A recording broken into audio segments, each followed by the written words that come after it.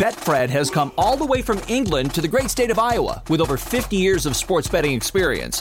Fred is known in the UK for three things: customer service, bonuses, and delivering the best overall experience to players. Need more? Download the Betfred Sports app today and receive up to $250 in free bets when signing up. No emperors, no movie stars, just a sports book you can trust. Download today. Proud partner of the Iowa Wild and Iowa Cubs. Must be 21 plus. Wagers only accepted in Iowa. Gambling problem? Call 1-800-BETS-OFF.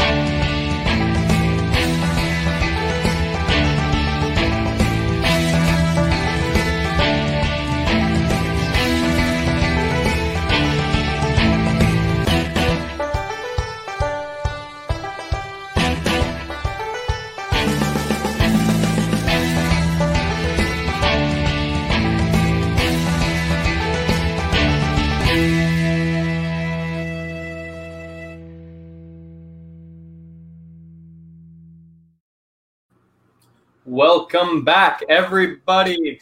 It is the Belly Up Fantasy Live football show. We are back recapping week 1, and then previewing week 2. I'm joined here by Justin Herrera, Chris Dowhauer. How are we doing, gentlemen? How was your watching of the first week of NFL football? We are back.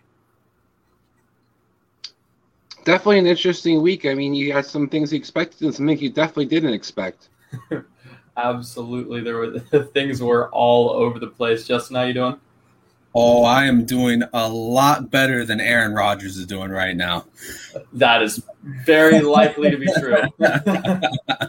Yeah. We will be getting into that absolute mess of a game and many more. But first, we need to get into our sponsor, which is Manscaped. They're a great sponsor. Let's see what they have to say. Your client's going away for 10 years. Unless we swap first-round picks. Fantasy football draft season is upon us. It's time for you to put the PP back in the PPR league with the sponsors of today's show, Manscaped. The leaders in below-the-waist grooming just launched the new Performance Package 4.0. Don't neglect your balls like the Packers front office has been neglecting Aaron Rodgers. Join the 2 million men worldwide who trust Manscaped and get ready for kickoff by going to manscaped.com for 20% off and free shipping with the promo code BELLYUPFANTASY. This will help you tame that Troy Polamalu in your pants. And good news for our international listeners.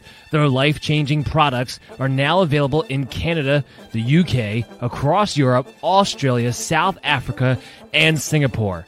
All with the 20% off and free international shipping when you use the promo code BELLYUPFANTASY today.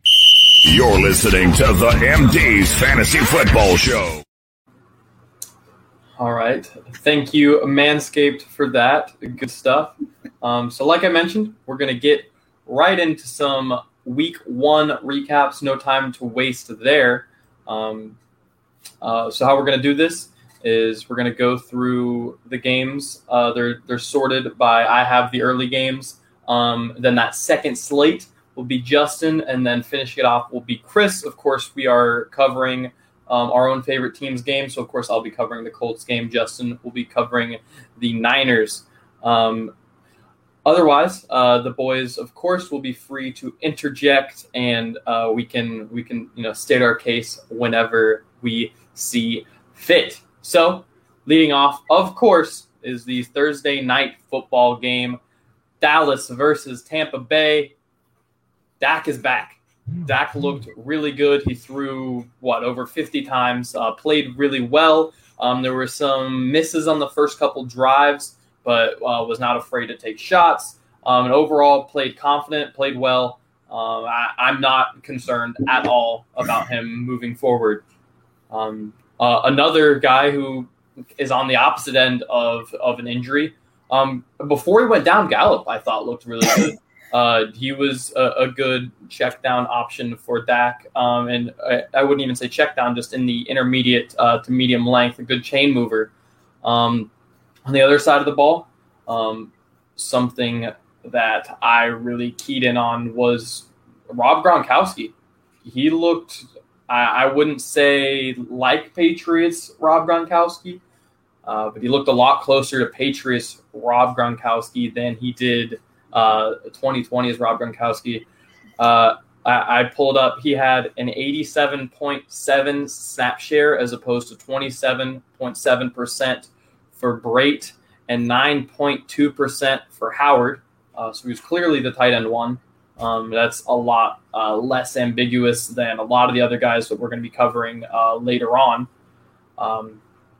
The other one that other key point that I keyed in on from this game, I don't know about you guys, I'm buying Ezekiel Elliott in leagues where he's available. I think people are going to look at this a bad stat line against a very good rushing defense, and some managers might panic, especially in more casual leagues, but all over. He was a pick that a lot of people, we fell to them at the end of the round value-wise. You had to take him pretty much, but people didn't always love it. They weren't excited to be taking Elliott in a lot of cases.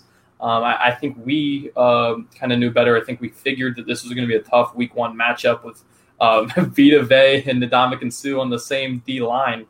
But at the end of the day, I thought both Zeke, and this is, I guess, where I'd want your guys' take. I thought both Zeke and Pollard looked good. They both looked fresh. They both looked athletic. Ezekiel Elliott's had a 84.3% snap share to Pollard's 24.1, while the production was similar. Elliott was on the field more. I think he's the better pass blocker, and with that, he's going to stay on the field. Like, I don't think that he will ever not be the RB1. Pollard might get more, a larger share, but I don't think he's ever taking over. Overall, I just don't think the run game and Ezekiel Elliott specifically fit that game. And I think that he's going to bounce back. It may not be against the Chargers, but I think it'll happen pretty soon.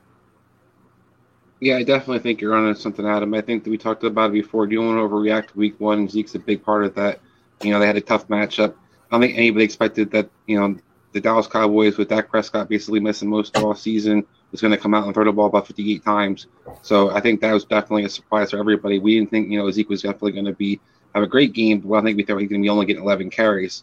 So I think much more has come for this. I think I was just kind of the game plan and how the team kind of set up. And Tampa jumped up early in this game, too, so it didn't set up well for the Dallas Cowboys without Zach Martin to really establish the run. Right, yeah, and that's another key point, is that Zach Martin, of course, one of the best guards in the league, was not out there. The game script just didn't account for the run really being that beneficial, to be honest.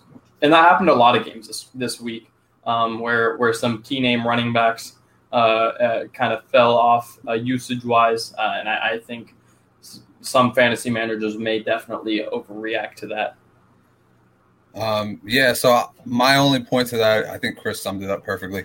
I'm buying for Zeke, but one thing to watch out for is the Cowboys will not have their full line intact when Martin comes back, because Collins just went on a suspension list. Yes, correct. Yeah, so which is another blow, obviously, for them to deal with. I believe it was 5 games too, so they'll be out a little bit. So that's another blow, absolutely. Moving on to the next game that I covered, which is at the opposite end of the spectrum in terms of the quality of the teams on the field, Jacksonville versus Houston. This is a game that I can see a lot of people falling for some players that I want you guys to avoid falling for. These are not, maybe one of these guys should be rostered, and I'll get to that. But don't put him in as your flex, and just don't go after him over higher priority waiver wire targets. First and foremost, don't fall for Mark Ingram. Just don't do it. He was not that efficient of a runner. He was great on the goal line. That's something he's always been good at. I'm not going to push back on you getting him there, but how often are the Texans going to be in a position where they're up like they were against Jacksonville? I'm not seeing it. This is still very much so a timeshare. He was only on the field for 46% of the snaps. This is not he's this far and away lead back. He really only had a handful of carries in the first half. A lot of them, the majority of his carries came in the second half when they're trying to put Jacksonville away. Just overall, the only upside here is him in the red zone on the goal line. To me, honestly, if anything, if I'm getting a Houston back, I almost want David Johnson, especially in PPR leagues. He's going to be the one that's going to get usage when they're playing from behind, when they're trying to catch up, when backs are going to be on the receiving end of passes. David Johnson is going to be the back in there. I'm out on Mark Ingram. I know because of pure volume, I think he's going to be on some people's waiver wire watch list, but not mine. The next player that I want people to not fall for, Danny Amendola.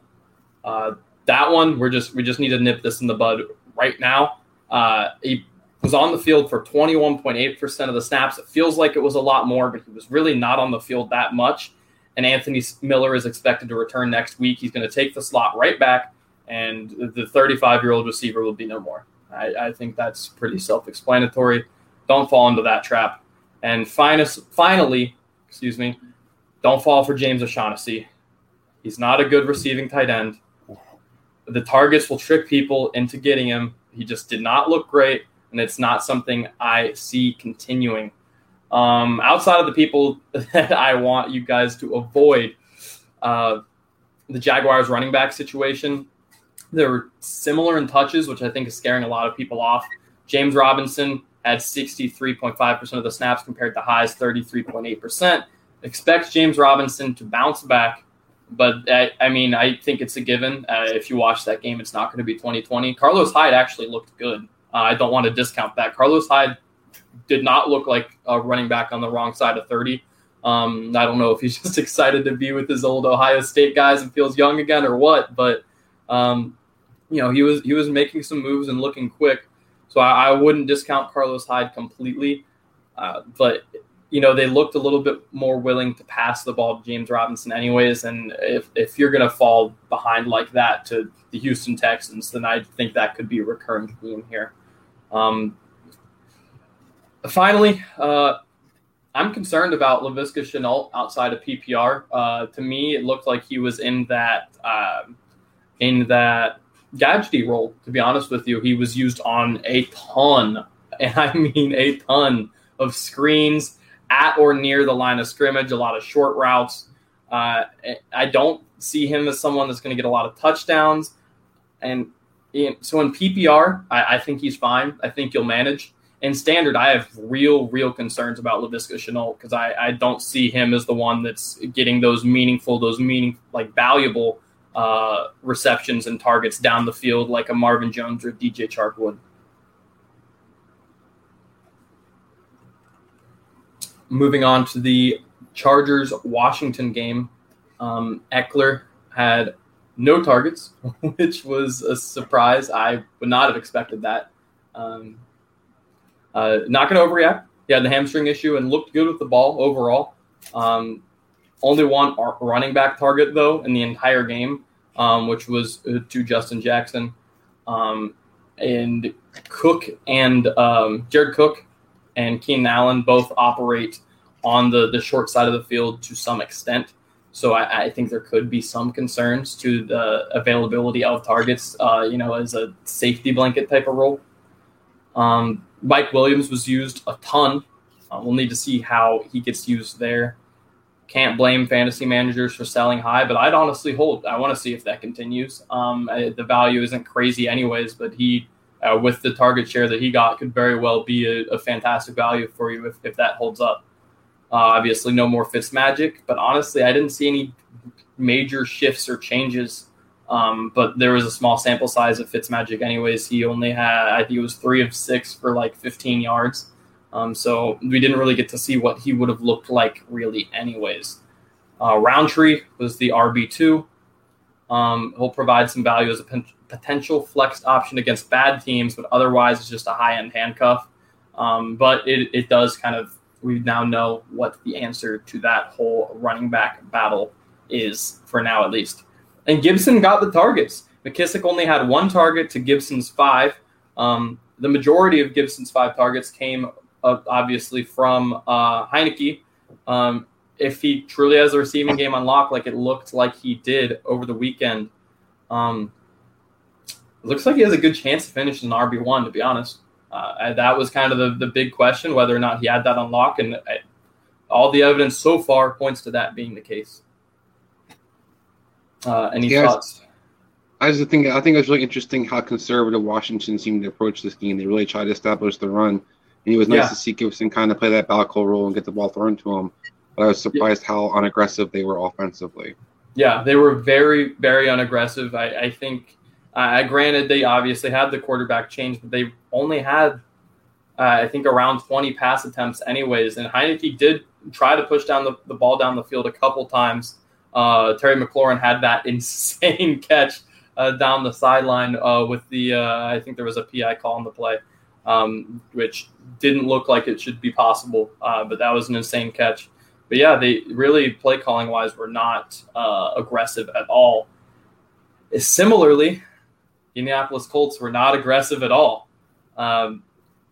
Start with let's keep going with that.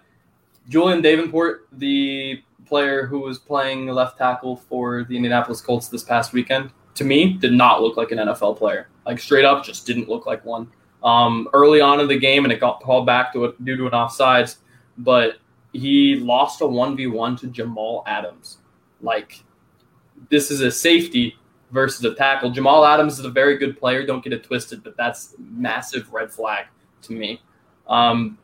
It made it difficult for the ball to go downfield to really any of the Indianapolis receivers, and both running backs were targeted heavily as a result, which should show that to owners of both of the major Colts running backs that they can coexist.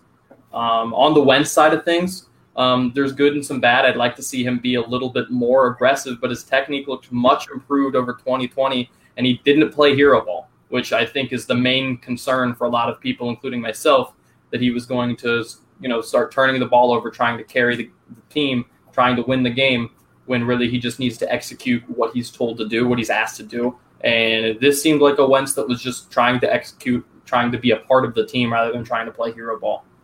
On the Seattle side of things, most things were as expected. The only thing I have to say there is that a lot of 2 tight end sets, and as such, both tight ends played over the 70% of the snaps. This could be because they were in control of the game, so they were just trying to run it out a lot. Chris Carson had 16 carries, played really well. But I'm not excited about either tight end unless one takes over. That being said, Russell Wilson threw like 23 times, so the passing volume wasn't really there to dictate anyways. Of course, if you're going to get one of the tight ends, it should be Everett, but I'm kind of scared away from both for the time being. Yeah, I mean, you saw the Colts in that game really played a tale of 2 halves. In that second half, the defense played way better than it did in that first half. Seattle had all their big plays. Russ looked like he was unstoppable. They were really efficient with the ball. He talked about Russ not really having a lot of attempts. I think he was like around 26 or 27 balls he threw. He had 254 yards. He had 3 touchdowns. But I think overall it was kind of interesting to see when the Colts started kind of, playing a little bit more like the Colts defense we expected. Seattle really struggled in that second half. So I'm kind of interested to still see how that offense kind of unfolds for them, because it's still I think some question marks. Yeah, absolutely. So moving on to the Jets versus Carolina. Zach Wilson debuted, which was exciting. I think he progressed throughout the game. The first half was ugly, but a lot of it really wasn't on him. The right side of the offensive line sucked to start the game. And then Mekhi Becton goes out on the left side. So both sides suck. There were miscommunications on the offensive line, but at one point Brian Burns got a completely free shot at Zach Wilson, which you just can't have. Zach Wilson had a strong rapport with Corey Davis, although Corey Davis did have a pretty tough drop there in the second half. Zach Wilson looked fantastic, leaving the pocket and off schedule, as we all suspected. That was one of his major strengths in college. Mims started, so hopefully we can put that whole saga to bed, but obviously we'll need to see what happens when Keelan Cole and when the other receivers are all back. On the Panther side of things, Christian McCaffrey looked like Christian McCaffrey. Had an insane game, insane volume on both as a receiver and a rusher. Robbie Anderson looked like the odd man out to me. I know we talked about this last week. I said it would be DJ Moore that would be the odd man out. You said it would be Robbie Anderson. I think it's safe to say that at least for this week, you were correct. He had like 10% of the team's targets or something when he averaged like 30% last season. With how that was going, it's very clear that one of them is going to get left out. It's not going to be Terrace Marshall, because he's going to play out of the slot and he's going to do well there. One of those two, Robbie Anderson or DJ Moore, is going to miss out, and so far the evidence points to it being Robbie Anderson. Yeah. All right. Yeah, I think the Jets look one of the worst teams other than the Texans. Yeah, I mean, sorry, in Jacksonville, I should say. Yeah, they did, and a lot of people were high on Sam Darnold for we went out and beat his former team and all of this. The Jets looked bad, and they barely won. I'm still not sold on Sam Darnold, or really the Panthers as a whole with him at the helm. It was a real tale of two halves because, Yeah. the first half, Darnold was just slamming it. He had 2 touchdowns, 230 yards. He was just going ridiculous. And on the opposite end, Wilson only had 80 yards and he had an interception. And they both had fumbles. So it was kind of like tale of two halves for both those guys because Wilson turned it on in the second half and Darnold kind of coasted to a win in the second half. So Yeah. So we're gonna have to see how that goes. Of course, on the Jets defense, they were starting 2 corners at 2 rookie corners, I believe. So I'm gonna have to see more of the Carolina offense to make any real conclusions on Darnold and the receivers and all of that. But definitely some interesting takeaways for fantasy purposes. And Justin, we are moving on to you, starting off with Minnesota versus Cincinnati, which was a great game. So I get the first of the overtime games, which was an awesome game because we got to see negative game strip Kirk Cousins, which is supernova Kirk Cousins. He went for 351, and at one point they were behind, I think 7-21, and he just started, rattling them off. Obviously, he's got a good connection with Adam Thielen. They've been together for a long time. Thielen led the team with 10 targets, had 2 touchdowns. Still looks good at, I believe, 32 years old. So, still looks like maybe it wasn't a fluke last year, the double-digit touchdown season. Mm-hmm. Justin Jefferson 8 as well. They found a new third receiver with KJ Osborne. And then I would say one of the downfalls, but it was because of his negative game script, was Dalvin Cook's running attack. Overall, Dalvin Cook did really good. He had 104 scrimmage yards and a touchdown, but he didn't look the best running the ball, and that's something that kind of worries me because the Bengals aren't the best run defense. So when you're only averaging about 3 yards per run and you're Dalvin Cook, you're usually pick number 2 in fantasy drafts. That kind of worries me a little bit. Mm-hmm. Other than that, Tyler Conklin, he looks like he could be a solid streamer if you ever need a tight end on a bye week. He had 4 catches. On the flip side, Burrow looked good. He didn't look timid. That was very good. He didn't look timid at all. He was stepping into his throws. He was taking a lot of pressure. The Minnesota was hammering him, and he was still in there in the pocket making his throws. Tyler Boyd didn't have a good day. He had, I think, 4 targets. Jamar Chase had an outstanding day. I guess he found the ball. But 5 catches, 101 yards. He had that 1 touchdown where he absolutely burned his corner. T. Higgins had a T. Higgins game. A lot of people are like, oh, T. Higgins, why did I get T. Higgins? You got T. Higgins because the guy is consistent. He goes 4 to 5 receptions. He gets 50 to 70 yards, and he gets a touchdown. What did he get? He got 4 receptions, 58 yards, and a touchdown. That's what you asked for him. That was T. Higgins. That was pretty much T. Higgins' stat lines all last year, so that's what you would ask for him. CJ, I don't know how you say his last name, Uzma. I wouldn't buy in on him. He had a nice catch at the end to set up the field goal, but he's not a streamer for me. One thing, Minnesota's defense looks like it's going to be heavy pressure this year, so they could be a streamer defense for teams. If you need to have a week where, maybe you're sitting the Tampa Bay Buccaneers, go out and see if you can get the Minnesota Vikings. If they're on the waiver wire, they're going to get you a lot of sacks this year. Bengals, not really much on them as far as defense goes. And then my next game, I believe, was the Cardinals and the Titans. One thing I wanted to add on the Bengals front real quick. Joe Mixon also played really well and got a ton of volume. 29 carries and got the receiving alert like we expected, which is great. So just want to make sure we hit that as well. Yeah, no, my bad. I totally blanked on that one. Yeah, he had over 120 yards rushing, and then I think it was 40 yards on the receiving end. So, yeah, he had a monster day. No, I blanked on that one. But next one was the Cardinals and the Titans, and that was a total trash game for any Tennessee fans out there that were hoping that their team was going to absolutely go supernova this year on offense. You didn't. You didn't. Week one, you kind of got shellacked by the Cardinals defense. Chandler Jones had a 3-sack day. He forced a fumble. You know, this team overall, yeah. Tannehill, he looked, I mean, yeah, he just looked like he was fighting for his life just to find something open.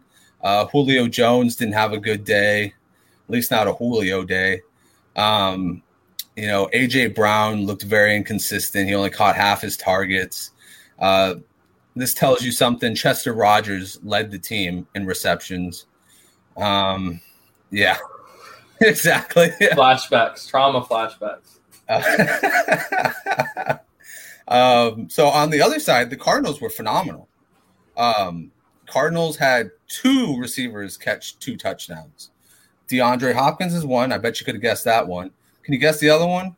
Betfred has come all the way from England to the great state of Iowa with over 50 years of sports betting experience. Fred is known in the UK for 3 things: customer service, bonuses, and delivering the best overall experience to players. Need more? Download the Betfred Sports app today and receive up to $250 in free bets when signing up. No emperors, no movie stars, just a sports book you can trust. Download today. Proud partner of the Iowa Wild and Iowa Cubs. Must be 21 plus. Wagers only accepted in Iowa. Gambling problem? Call 1-800-BETS-OFF. Betfred has come all the way from England to the great state of Iowa with over 50 years of sports betting experience. Fred is known in the UK for 3 things: customer service, bonuses, and delivering the best overall experience to players. Need more? Download the Betfred Sports app today and receive up to $250 in free bets when signing up. No emperors, no movie stars, just a sports book you can trust. Download today. Proud partner of the Iowa Wild and Iowa Cubs. Must be 21 plus. Wagers only accepted in Iowa. Gambling problem? Call 1-800-BETS-OFF.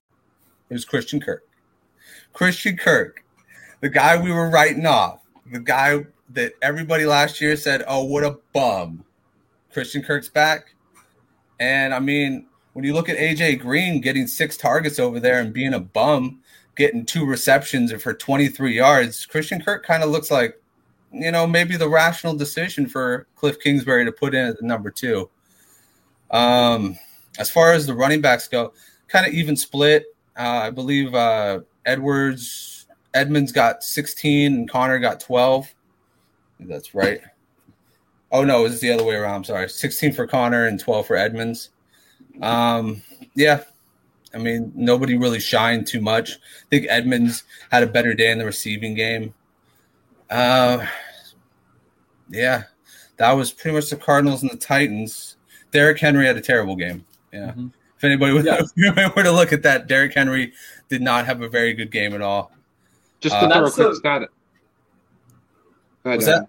I was going to say the Derrick Henry thing is a big part of the problem. They did not run the play action near as much as they had been in the past, and I don't know if that's the new offensive coordinator or if it's just because Derrick Henry wasn't getting anything going. But that's going to be a massive problem going forward if they can't get the play action going, because that's been that offense's bread and butter. That's like what revitalized Tannehill and, you know, made everything click over there. So, if they don't get back to that, then there's going to be massive problems in Tennessee. Well, they definitely look like they were just trying to push it with this new feel in the offense because, like they have 2 elite wide receivers. They have a decent tight end, like a very athletic tight end. And I think they were really just trying to show off for the league, and it just didn't work. But, yeah, I completely agree. The play action has to come back. I think it could set up a lot for this offense, especially with Julio. Chris, did you have anything to say? Yeah, I was just going to basically hit on what Adam talked about. I mean, obviously see the difference in coaching from Arthur Smith to Todd Downing as offensive coordinator. There was only 11% of the snaps, only 11% of the plays were play action yesterday. And you guys kind of talked about Derrick Henry starting off slow, but Derrick Henry's traditionally started off slow. This is a running back who hasn't had over a 25-yard run in September in the last 3 or 4 years and still leads the league in rushing the last 2 years. So he isn't a guy that kind of comes out the gate, necessarily effective and great. But to everybody's point, you still have to utilize him as a play action threat. When you don't do that, you're only dropping back 11% of the time. is when you're not using the play action for that. It's not getting the plays for AJ Brown. It's not getting the plays for Julio Jones. This team's built built off the play action pass. So is the protection. So Tyler Warren get benched at one point towards the end of the game. So it's definitely an all around just terrible effort for the Titans offensive coordinator, and I think just the team in general. Cool. All right, so the next one was San Francisco and Detroit. So San Francisco looked good in the first half, and Detroit looked good in the fourth quarter. So San Francisco, yeah, absolutely. So we'll get to that. So San Francisco kind of let it off with an absolute scoring barrage. Raheem Mostert went down after 2 carries. Elijah Moore carried the rest of the workload and did it fabulously. 19 carries for 104 yards and then a touchdown. Debo was very Debo of 2019. I think a lot of people really thought he wasn't that great of a route runner. And, he's not elite, but the guy knows how to run his routes. He was just not very healthy last year. I mean, we all forget that he came into last year off of a broken foot that he suffered in camp. So this guy came in, and they were already talking in camp reports how he looked better because last year he was kind of like sluggish, out of shape when he got in. I think that's what led to a lot of the manufactured touches. But anyways, he looked very good. Had a ton of hits, 12 targets, he had 9 receptions. Touchdown, 189 yards, good game. Kittle looked good. He had 4 catches, 78 yards. Let's see. Mostert's now out for the season if nobody knows that yet. So it's going to be the Elijah Mitchell train. Supposedly Trey Sermon has looked not so great in camp, so looks like he'll be the 3rd string. Wouldn't bank on that being the long term. But one key for anybody who has the 49ers defense.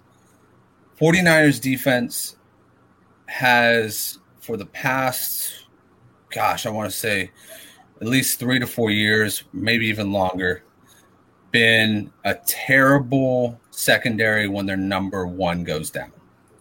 And Jason Verrett went down on a season-ending ACL injury. So that is kind of what led to Detroit coming back. Because Detroit started to go to the outside, started to connect with Amon St. Brown. Quintez Watkins got catches when he was getting no catches in the very beginning. He got 2 catches at the end. He had 7 targets throughout the entire game, only 2 catches. But that came when Verrett was not in. Deontay Johnson can't cover for anything. If you have the 49ers defense, I'm telling you right now, abort mission, go find somebody else.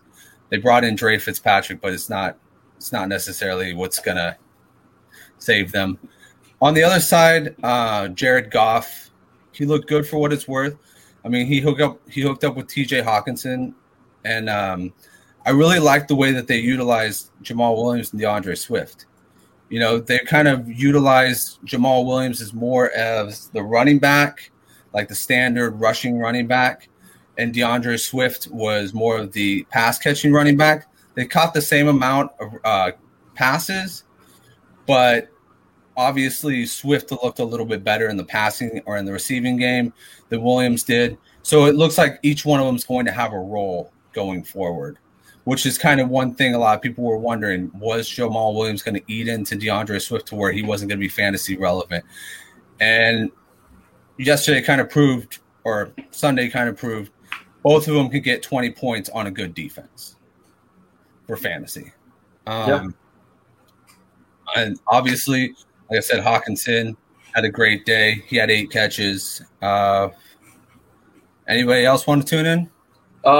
Yeah, I just wanted to say on the 49ers running back situation, I think Sermon will end up as the RB2 pretty quickly. Elijah Mitchell with that big day and obviously the big camp may have secured the RB1 with Mostert gone.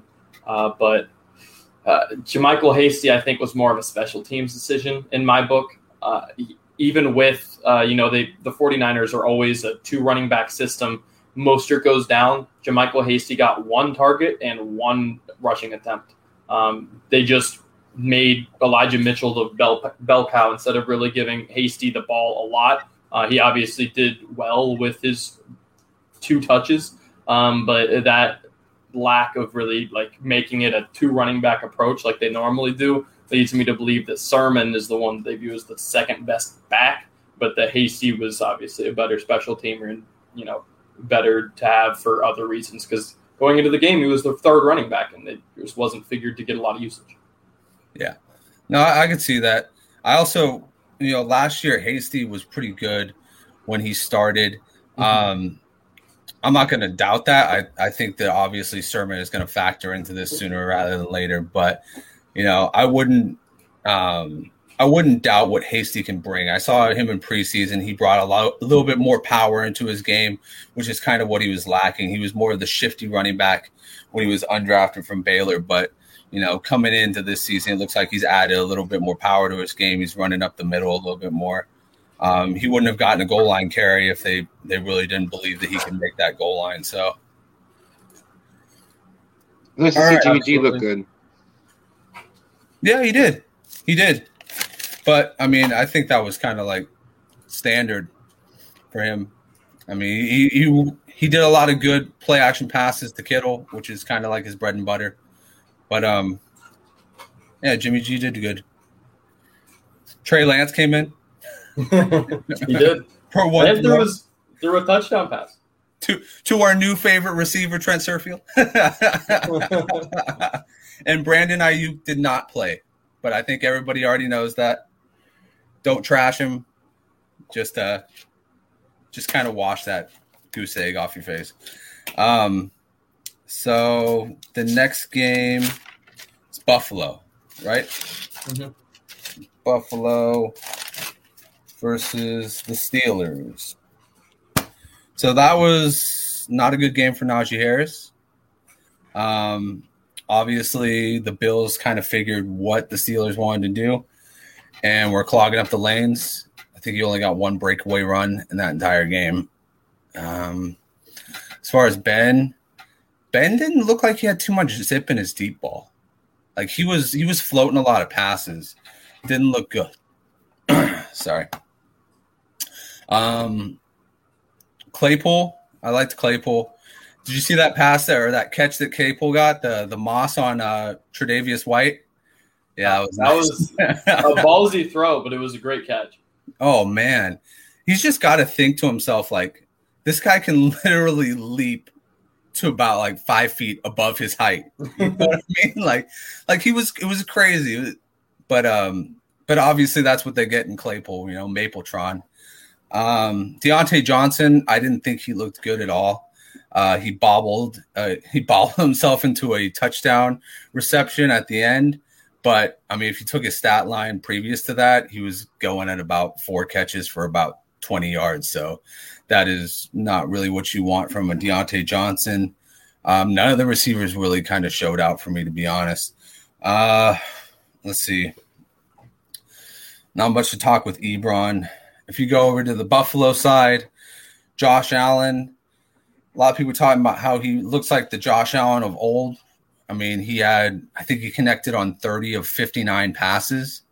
So for me, that just kind of means that they kind of need to get the running game a little bit more involved. And they had a lead early, and they really didn't press with it because they had Singletary going, right? They had Singletary. Singletary had 11 carries. He had 70 yards. He broke away with 1 big rush for over 20 yards. And they kind of didn't really, keep going. I know Zach Moss was a late scratch, so maybe they didn't want to, overuse him and fall back onto whatever their third stringer is. But it was just kind of like they didn't really utilize what they had, and the Pittsburgh defense was making it very hard on them. They forced a couple fumbles from Allen, a couple fumbles from Singletary. They were pressing him all day long. Diggs looked Betfred has come all the way from England to the great state of Iowa with over 50 years of sports betting experience.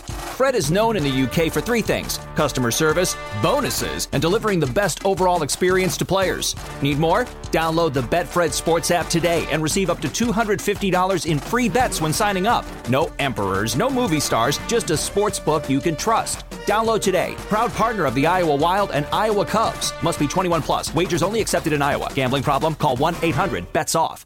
Not like Diggs. He still looked like a starting receiver, like a number one receiver. He caught 9 passes for 69 yards, but he just didn't look like Diggs. He wasn't going out and catching these big gains and chewing up a lot of yards. Emmanuel Sanders looked decent. Cole Beasley had 8 catches. Gabe Davis ended up with the touchdown, but I guess that's really all I can say about Gabe Davis. Betfred has come all the way from England to the great state of Iowa with over 50 years of sports betting experience. Fred is known in the UK for three things: customer service, bonuses, and delivering the best overall experience to players. Need more? Download the Betfred Sports app today and receive up to $250 in free bets when signing up. No emperors, no movie stars, just a sports book you can trust. Download today. Proud partner of the Iowa Wild and Iowa Cubs. Must be 21 plus. Wagers only accepted in Iowa. Gambling problem? Call 1-800-BETS-OFF. Betfred has come all the way from England to the great state of Iowa with over 50 years of sports betting experience. Fred is known in the UK for three things: customer service, bonuses, and delivering the best overall experience to players. Need more? Download the Betfred Sports app today and receive up to $250 in free bets when signing up. No emperors, no movie stars, just a sports book you can trust. Download today. Proud partner of the Iowa Wild and Iowa Cubs. Must be 21 plus. Wagers only accepted in Iowa. Gambling problem? Call 1-800-BETS-OFF. What do you guys got to say about that? Not too much. I think you hit most of it that I would have. All right. Well, then Philly and Atlanta, not the game I thought it was going to be. I thought it was going to be a shootout, and it ended up being Jalen Hurts coming in with a machine gun and absolutely blowing everybody away. Jalen Hurts I think this is what everybody wanted from Carson Wentz, obviously. But with having a healthy offensive line, that offensive line looked really good. Like Hurts didn't really look like he was getting too much pressure. Like nobody was getting through. I mean, I know it's not the best defense in the world. Atlanta, they gave up the most yards to receivers last year. But I mean, Hurts was scrambling well. He connected with Devontae Smith often. He made Jalen Reagor relevant. I mean, I think a lot of people thought Jalen Reagor, including myself, was kind of just a wash from that draft class. He got a touchdown to Reagor. He got a touchdown to Smith. He got a touchdown to Goddard. He got 2 passes out to Ertz. Ertz seems like he's going to be, a decent option for them. He can maybe be, somebody who can play like a safety net in the sense that, big time third down play comes in and they need a catch. Bring in Zach Ertz, he can still do it. My biggest takeaway, though, was that Miles Sanders looked good. Miles Sanders looked good in the rushing and the receiving game, and they got Kenneth Gainwell, which I've been preaching. Go get Kenneth Gainwell. They got Kenneth Gainwell involved.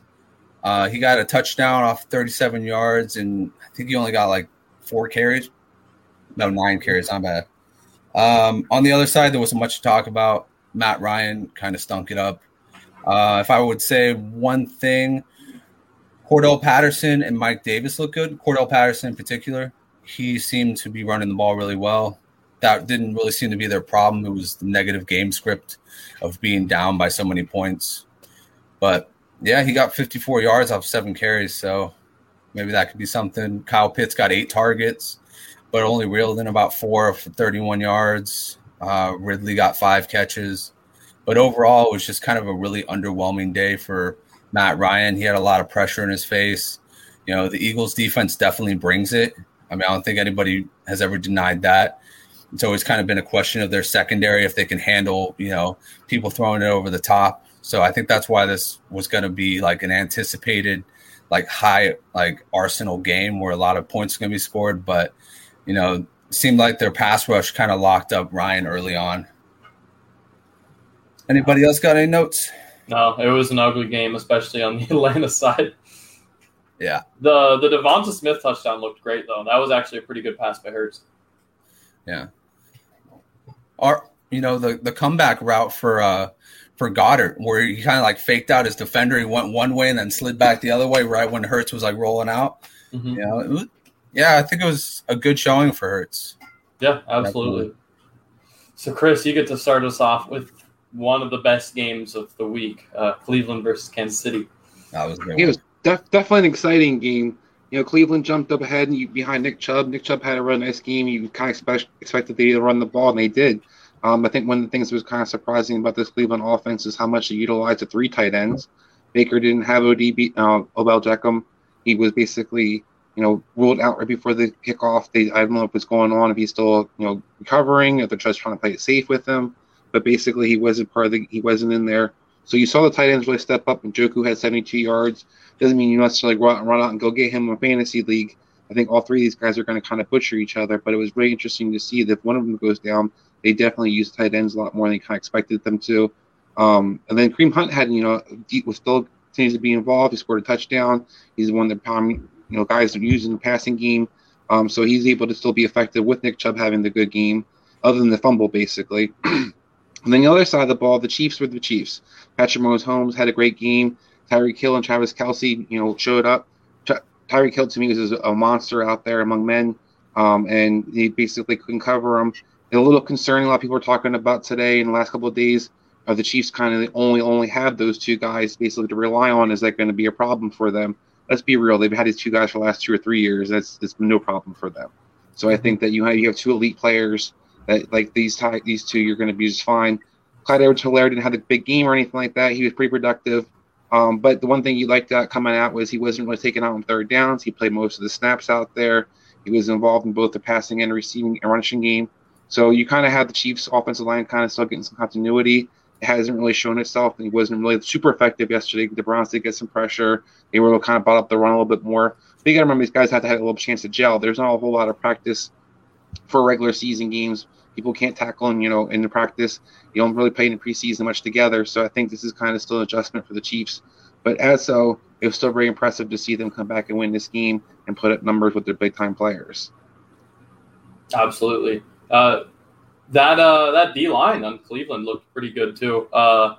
Especially with how much the Kansas City beefed up the offensive line. It was still surprising to see Myles Garrett and Jadeveon Clowney, of all people, meet up in the backfield a couple of times. Yeah, the Browns defense definitely has some potential to be definitely a threat. That Chiefs defense wasn't as good a thing as people anticipated, though. They had really struggled to make Baker kind of get jumpy. They weren't getting really any pressure. And Baker played a really solid game. He could have much bigger numbers, but I think that they were kind of taking their foot off the pedal a little bit and trying to establish the running game a bit more in that second half. But he was having a nice game, utilizing all the weapons he had out there. Yeah, I think people are going to take away a lot of credit from him because of that pick late. But prior to that, he was playing pretty well. Yeah. The other game that I covered was the Green Bay New Orleans game. I don't know if I can call it a game. It was basically the Saints were there. The Packers forgot that there was a game. I think they thought maybe it was preseason still. Aaron Rodgers basically looked terrible out there. And a lot of that had to do with the pressure. The Saints basically were in the backfield over and over again. Aaron Jones did absolutely nothing. A.J. Dillon really didn't do much either. They couldn't establish a line of scrimmage at all. You had 2 rookies. Everybody kind of talked about they didn't play so bad. I don't know what everybody else is watching. I just saw people in the Saints backfield. Saints had guys in the backfield constantly. Yeah. Aaron Rodgers looked a little bit uncomfortable out there. Kind of be expected. And this guy was away from the team for most of the offseason. Didn't really play in preseason at all. So while you're starting Aaron Rodgers, you're still an adjustment to playing NFL speed football. And I think that was something we kind of noticed that you saw. He was kind of behind some of the throws. He wasn't on time with some of the things he was doing. One positive he kind of took out of the situation was Van Scantling. Maybe actually the receiver 2 you're looking for. He did get 8 targets. He was, he didn't get really many yards, only 17 yards, but then again, nobody really had any yards for the Green Bay Packers. But I do think the 8 targets is something to kind of consider, that usually if Aaron Rodgers targets you 8 times, you're going to be pretty effective. On the flip side, New Orleans Saints looked great. I don't think Sean Payton could have coached a better game. He put Jameis Winston in constant successful situations. Guy had 5 touchdown passes, so he definitely looked good when you do that. But still only struggled to have, I think it was only barely over 200 yards. He did have the big play. The Harris, he hit him in the bomb, but most of the plays were easy throws. They established Kamara as kind of their bell cow back. He got about 25 touches, most of those in the rushing game. And I think that was really interesting to kind of see Alvin Kamara be utilized strictly mostly in the rushing game, not really have the ball thrown to him a whole lot. You didn't see Tony Jones get sprinkled in there, so that was kind of relief. And even when they were up, before they got up big, he's being involved in the offense. So that's definitely an interesting thing to kind of keep your eye on. Callaway didn't really do anything, but he really didn't need to. The whole rest of the Saints receiver corps didn't do a whole lot. Jawan Johnson did have the 2 touchdowns. Adam, you're kind of talking about guys you kind of want to don't jump off the cliff for. I think Jawan Johnson, I love his talent. I love his upside. He played 10 snaps, or ran 10 patterns, I should say. He did have the 2 touchdowns, but he ran 10 pass plays. So Troutman ran about 4 times that amount. So Troutman obviously still going to be the tight ends primarily out there. So you still want to keep your eye on him. You don't want to slowly move away from him. He still got 25% of the target share. So as somebody, like I said, still going to be involved in the passing game. So don't think Jawan Johnson, because he had the 2 touchdowns, all of a sudden just suddenly surpassed Troutman, because that wasn't the case. Yeah, absolutely.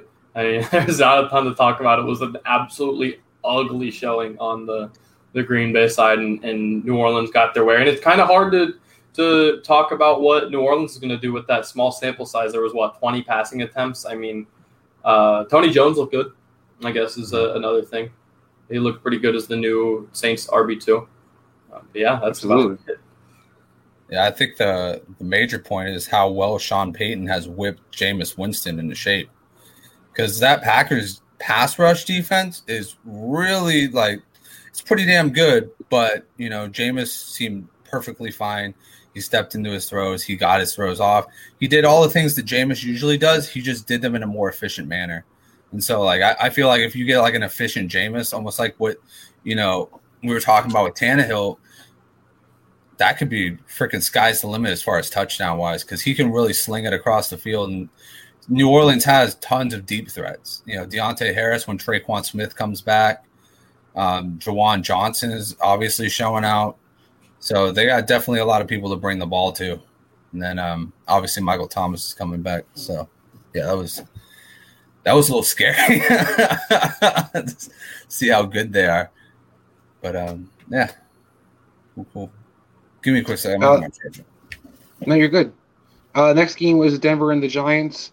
Not very much a lot of offense in this game. You did see some playmakers towards the end of the game. Unfortunately, Jerry Jeudy did suffer the injury. He's going to be out approximately 6 weeks. I'm glad it's only 6 weeks, to be honest, because it looked like it was much worse than that. I thought the season was over. I also thought that was a season ender. Yeah, it looked like a broken ankle. Yeah. But in between, on Denver's side, Teddy Bridgewater played the point guard. He did a great job of getting different guys involved. He utilized all his different weapons out there. Nobody really went crazy, but you saw Hamler be involved. You saw Fant being involved. You saw the backup tight end being involved. And you even saw the running backs being involved. So I think overall, the only guy I didn't really see get involved was Courtland Sutton. I think that he was on a snap count. So you're still going to see his best days ahead of him. We did see Patrick take over when Jeudy went down and take over the outside receiver, and he will be the starting outside receiver. Hamler slide inside and play the slot where Jeudy played most of his snaps, actually, which I was super happy to see. I was so bad that Jeudy got hurt, because it was like, you're playing in the slot, they're usually you properly, you're burning everybody, and then you get injured. And in the backfield, it was basically a perfect 50-50 split. Melvin Gordon, Javonte Williams are both involved in the passing and rushing attack. They shared exactly the amount of the same snaps out there. Melvin Gordon had the bigger statistics. He had that 70-yard run, looked explosive. I mean, the demise of Melvin Gordon is a little bit overstated, I think, during this offseason. I think people thought he was going to go away because Javonte Williams was going to be this beast guy. Javonte Williams is good, and I don't take that away from him. Melvin Gordon is not going anywhere anytime soon. This team probably will have 50-50 split more than most of the season, I think. I still think that Javonte Williams' best days could be ahead of him. And he could be flip-flop easily where he was the guy breaking the 70-yarder. But I like how both these guys are utilized. I think they're both effective RB3 flex plays that you definitely could have in your lineup. On the other side of the ball, the Giants, you kind of saw how rusty they were. Saquon was on a pitch count, basically. He wasn't heavily involved. He had some decent runs here or there. You just see some of the explosiveness, so you kind of have some excitement about him. You just see him have that one run where he kind of carried a bunch of guys on his back, so you're kind of feel like maybe he's getting his legs back underneath him. The offensive line for the Giants was awful, though, so there's going to have some concerns about how effective this offense is going to be. You see Daniel Jones fumble again as a result of that. He was able to get Shepard involved, and Shepard was kind of the unsung hero for this past weekend. A lot of people kind of writing him off in the Giants offseason. He got slid back to his comfortable position in the slot. I think it's where he's most effective and the best he can be. It was nice to kind of see him be involved. He had 113 yards and a touch.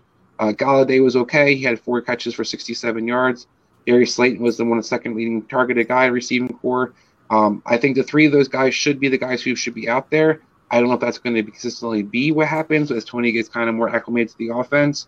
But I do think that, some of those guys, at least one or 2 of those guys should be pretty effective. It will get interesting when Ingram comes back. He did not play this past week. So it will be kind of interesting to see the touches kind of unfold when you have a healthy Ingram and a healthy Saquon and these 3 receivers. But overall, I think the Giants did okay offensively. I still think that you couldn't expect a whole lot with them because they basically had no continuity. The one thing that's definitely discouraging if I'm a Giants fan, though, is the offensive line is really, really bad, and it didn't look any better in this regular season. Yeah. The other game that I basically got into is Miami-New England game, one of those defensive battles. Both teams kind of had to bail each other out, very similar schemes. It was really interesting to see the Patriots side, basically go back to the old Tom Brady playbook. You saw a lot of empty sets. You saw a lot of James White come back and feel as fantasy relevant again. You saw Nelson Aguilar be involved in the passing game, and Myers. Both those guys had decent games. Aguilar had the touchdown, but you can see the receivers are actually going to be utilized. Neither tight end jumped off the board, actually, but they're both very effective. Janu caught 5 out of 5 targets. Henry caught 3 out of 3 targets. They played about 50 to 70, I think it was 55 snaps for Janu out of 72 plays and 50 snaps for Henry out of 72 plays. So you saw there wasn't really much of a split between the 2 guys. There's going to be a lot of 2 tight end sets for this team. And I think the guy who really shined out was Damian Harris. Damian Harris was a monster until that fumble. I do have some concerns going forward because there's a lot of reports coming out of New England that Damian Harris is that bell cow quote-unquote back days might have just ended with that fumble because that Belichick's very upset with how it kind of unfolded and maybe not giving as many touches moving forward. But I was excited for Damian Harris for that whole game because he was involved in the passing game a decent amount. He was involved in the rushing game. And he ran like a monster out there. So I do think there could be some potential. It is kind of scary, though, because Belichick gets involved. The guys can kind of get benched. Ronnie Stevenson, the preseason darling, did have a fumble as well, and you didn't see him the rest of the game. So it is one of those things that they don't play around in that New England backfield. There's a lot of talk that J.J. Taylor might be activated this week. They kind of take one of those guys' touches a little bit. On the other side of the ball, Miami kind of struggled for the beginning. Tua didn't play a bad game. He was kind of efficient. He wasn't really good. He didn't have any time really to sit there and make plays. The offensive line for the Dolphins isn't any good either, and you kind of noticed that. Jalen Waddle definitely had a nice little rookie game. He had 6 catches for 60-something yards, scored a touchdown, had that nice 17-yard touchdown where he kind of had some yak after the thing, kind of stretched into the end zone. So you could see his explosiveness and his ability. The one thing I think was kind of disappointing for the Miami side was Gesicki basically wasn't involved in the passing game really at all. He really struggled out there. I think he was only targeted twice. Even his actual attempts running, his pass plays percentage actually was only 60%. So he's staying back blocking a lot more, probably because that line really isn't that good. But it is concerning because that Will Fuller comes back next week. So will he kind of fall even farther down the kind of chain? Devontae Parker had a nice game. It was nice to see Tua throw a jump ball or 2 to him. Devontae went up and made some plays. He kind of showed you Devontae Parker. He wasn't getting separation, but he made the nice contested catches, and Tua was able to utilize him. I think he's another guy that people kind of have written off going into this year. Some of Mike Williams talked about having a nice game for the Chargers. I think Devontae Parker has been kind of forgotten about, and he shouldn't because he's still a talented guy and he can still make some plays. Yeah, agreed that. The game was good. Both tight ends for the Patriots very well could be fantasy relevant. I own Janu, or I rostered Janu, and with how he played, despite the fact that Hunter Henry isn't going anywhere, I'm not at all concerned about his ability to be a starting tight end in fantasy. Yeah, I think we talked about before on the show, we've seen the Patriots historically be able to feed 2 tight ends. Even we go outside Gronk and Hernandez. Michael Bennett used to have some good games when he was paired up with Gronk as well. So they do know how to utilize 2 tight ends if they need to. And even Ben Watson has some good games. So I think that this is an offense that you can see utilize more than 1 tight end, absolutely. I think another thing to point out is Mac Jones didn't have a bad game against a really good defense. Yeah. So that may make him QB2 viable for a lot of Superflex teams going forward in the future, because we all thought he was going to not really show out and have like a really like good game, but for him to not really be turnover prone against the team that really goes after it. Xavier Howard goes after it. They got Byron Jones on the other side. They had Kyle Van Noy. So, I thought that was a pretty good game for a rookie. Oh, absolutely. It was very efficient. He had 280 yards. I think he was 29 for 39. Yeah, he played great. Even the Dolphins defenders were talking about he didn't look like a rookie out there where he took command and kind of led the team. I think that two people are pretty happy about that, Justin, is Adam and I, because we've been on the Matt Jones train for a while now. We've been beating off since draft day that this guy can play. So it was nice to see him kind of show out there. Absolutely. Absolutely. Then I had the Sunday night game, Chicago and Los Angeles. I think the Rams came out, basically showed you what you were hoping to see. Matthew Stafford throwing the ball over the field, basically the antithesis of Jared Goff. And as a result, you saw the Rams actually have some big plays, which they really struggled with last year. You saw Van Jefferson have that big touchdown catch. You saw Cooper Kupp basically be a beast out there. Robert Woods wasn't heavily involved, but I wouldn't necessarily be concerned about that. I think it was kind of more the matchup. He saw more of Jalen Johnson, while Cooper Kupp was utilized a little bit more in the slot and saw some of the weaker two corners of Chicago. Overall, the Rams' offense was pretty much what you hoped to see. Henderson, had a decent game. He wasn't super great, but he was effective. And Chicago's not one of the easier teams to run against, so I think he was you got kind of what you're looking for. One interesting thing I should say, was Sony Michel basically only played one or two snaps. He only had one carry. I wasn't involved at all. He was still kind of learning the playbook, and you kind of saw this is going to be Henderson's show for probably a little next couple of weeks at least. On the other side, the other thing that kind of added is Higbee. While he wasn't super heavily involved, he was out there for the majority of the plays. He was definitely utilized. It was definitely not seeing him not have to split time with Everett, and I think that his brighter days are ahead of him too. This Rams offense in general was pretty good. Played a decent defense, and they were able to kind of show out what you kind of hope to see. Matthew Stafford looked electric out back there. Yeah, Stafford looked great. I think Higbee was on every single play that had a tight end. He played every snap. Yeah, and then on defense, on the other side of the ball, Chicago, kind of what we've been talking about. Andy Dalton didn't do anything. I was very, very happy to see David Montgomery be productive in the rushing game. I was very unhappy to see David Montgomery not be throwing the ball, and Damian Williams is going to be that new Tariq Cohen. You kind of saw Nagy kind of show his ugly side of not knowing how to utilize it properly in the back. Because to me, Montgomery could look like he was very explosive back there and should have got more touches. And I think that was kind of disappointing to kind of see. Allen Robinson didn't have a great game, but you don't expect him to, because he's going to see a lot of Jalen Ramsey. Jalen Ramsey will match up with you in the slot, one of the few corners who do that. So it's not going to be a great game for him anyway. Mooney had a decent game, but Mooney has been the talk of the all off season. He didn't do anything that's super impressive. Cole Clement played the majority of the snaps. Jimmy Graham basically was only utilized in the red zone, which we kind of expect going into this year. I'm still mind-boggled why Chicago brought Jimmy Graham back. That's why they had to cut Kyle Fuller in his $9 million contract to keep Jimmy Graham in his $9 million contract to play 14% of the snaps yesterday.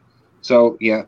But I think overall, Chicago looked very, very average on offense. You did see a little bit of sprinkle of Justin Fields. He did have a touchdown run.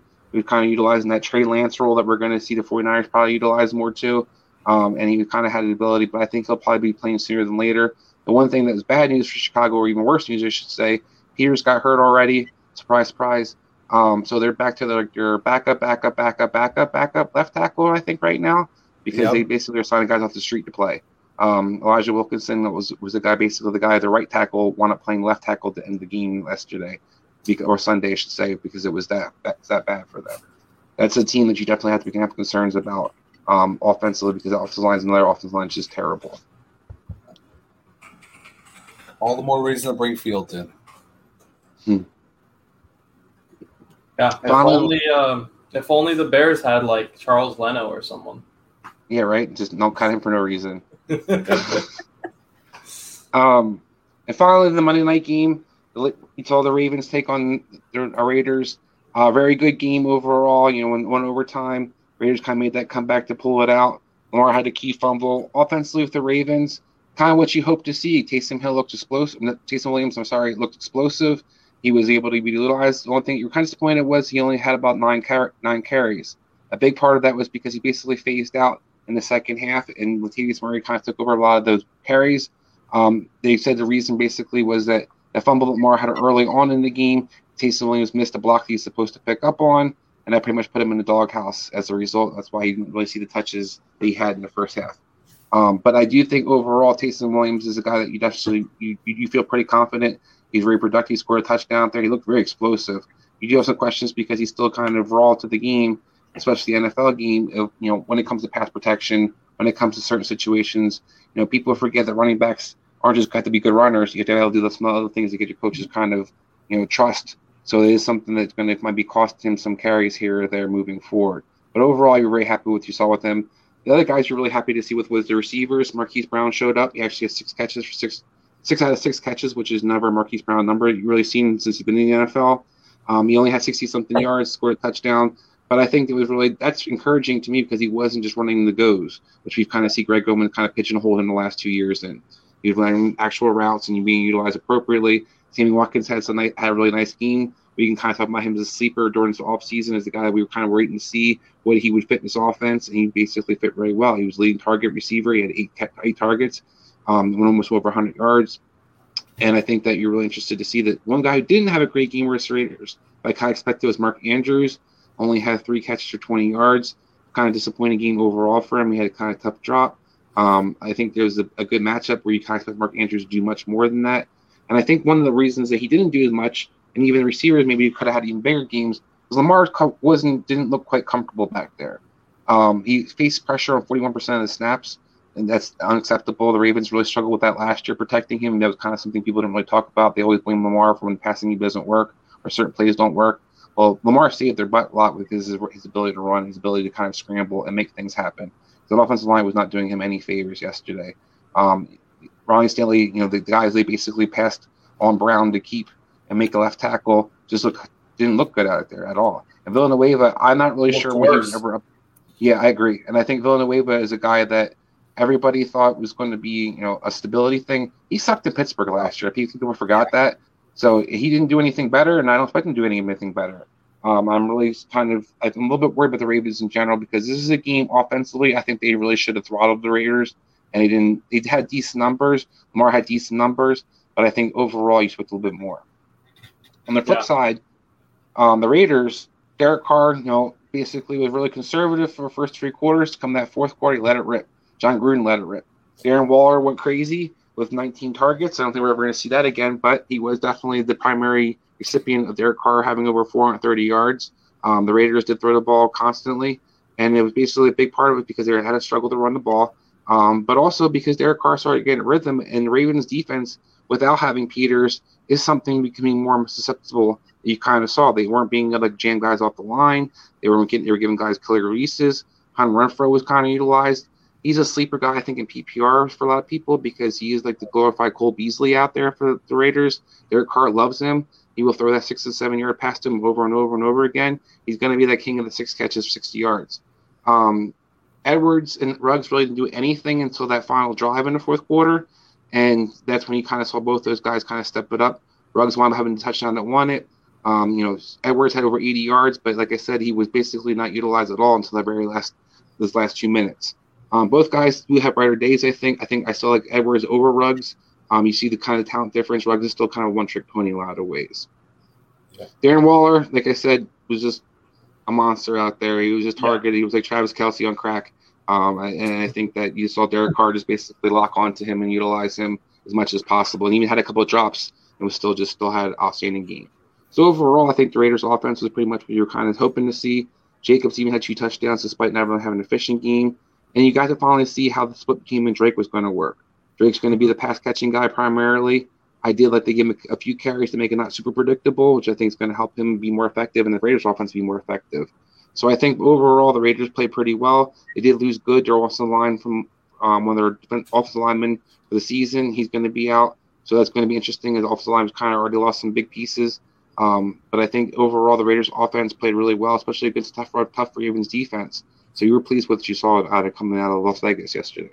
Yeah, absolutely. Back to the Tyson Williams thing. He gave up a sack, I believe, in the fourth quarter, and one of the few times he got in as well, if I remember correctly. which is tough because bad offensive line at both tackle spots. And admittedly, I think Ronnie Stanley will recover. Prior to he broke a leg. Correct? Was that the injury he had last year? Mm-hmm. Yeah. That's a tough injury to come back from. And prior to that, he was one of the better pass blockers in the league. So I think he will be fine. It's just going to take some time for him to come back from that. But to your point, Villanueva was not good last year. There's no saving that. And I don't know if he can be replaced at this point. Obviously, he's out there for a reason. He's probably better than whoever's behind him. And it's hard to get linemen off the street. So especially I think this has been a recurring theme. We've complained about the passing protection from tackles a lot of times today. So that's going to be difficult, and it could be a mitigating factor for Tyson Williams if he also is struggling to block because they can't afford it. It was a night and day difference when it came to actually running the ball between Latavius Murray and Tyson Williams. Tyson Williams is very, very easily of the people that had rushing attempts on the Baltimore Ravens. He was the best non-Lamar runner, and it was not close, not even a little bit. But yet he lost it to Latavius Murray just because they could trust Latavius Murray to pass block. I think that, like you said, you have to at least take the positive of I think they'll see that he is the best runner, but he's going to lose carries because of it. Until he improves the pass blocker, he's out of the game, like you said, so maybe he can improve there. I think he has the frame for it, but that was concerning at least a little bit. But having said all that, I think that you're going to see primarily a split like you saw with J.K. Dobbins and Gus Edwards last year. Mm-hmm. J.K. Dobbins struggled with a lot of the same things that we're kind of talking about Tyson Williams has to kind of learn. And he never really had more than 15 carries most of the games he played. So I think you're going to kind of expect Tyson Williams to kind of have that similar role. Ravens aren't going to give guys necessarily 20 carries, but I hope that was going to happen, but that was never going to happen. So I think that's where you see the role for both these guys. And you see Taysom Hill, definitely somebody that you don't want to panic on any stretch of the means because he looks very talented. And if he even on 15 carries, he can be very effective in this offense. Oh, absolutely. I thought he would get a little bit more just this week, like this week specifically, just because of Latavius Murray, obviously, only having a couple practices. Going forward, he was never going to get some crazy volume, so it shouldn't be too much of a problem. But, you would like to see him do a little bit better in the pass blocking, but you're right, he'll still be involved. It was definitely a big note for me. Yeah. I'm not totally on the Tyson Williams thing yet. I think he looked good yesterday, but I think he looked good against a terrible run defense.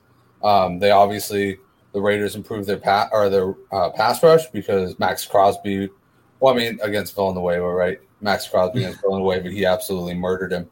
But I think it's going to be a split, especially now with Le'Veon Bell coming in.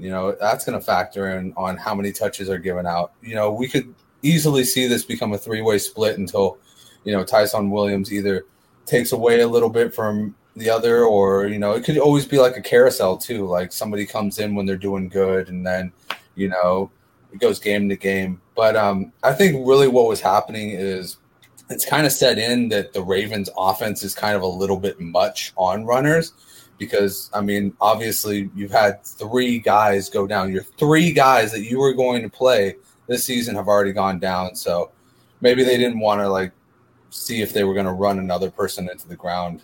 Mm-hmm. Go ahead.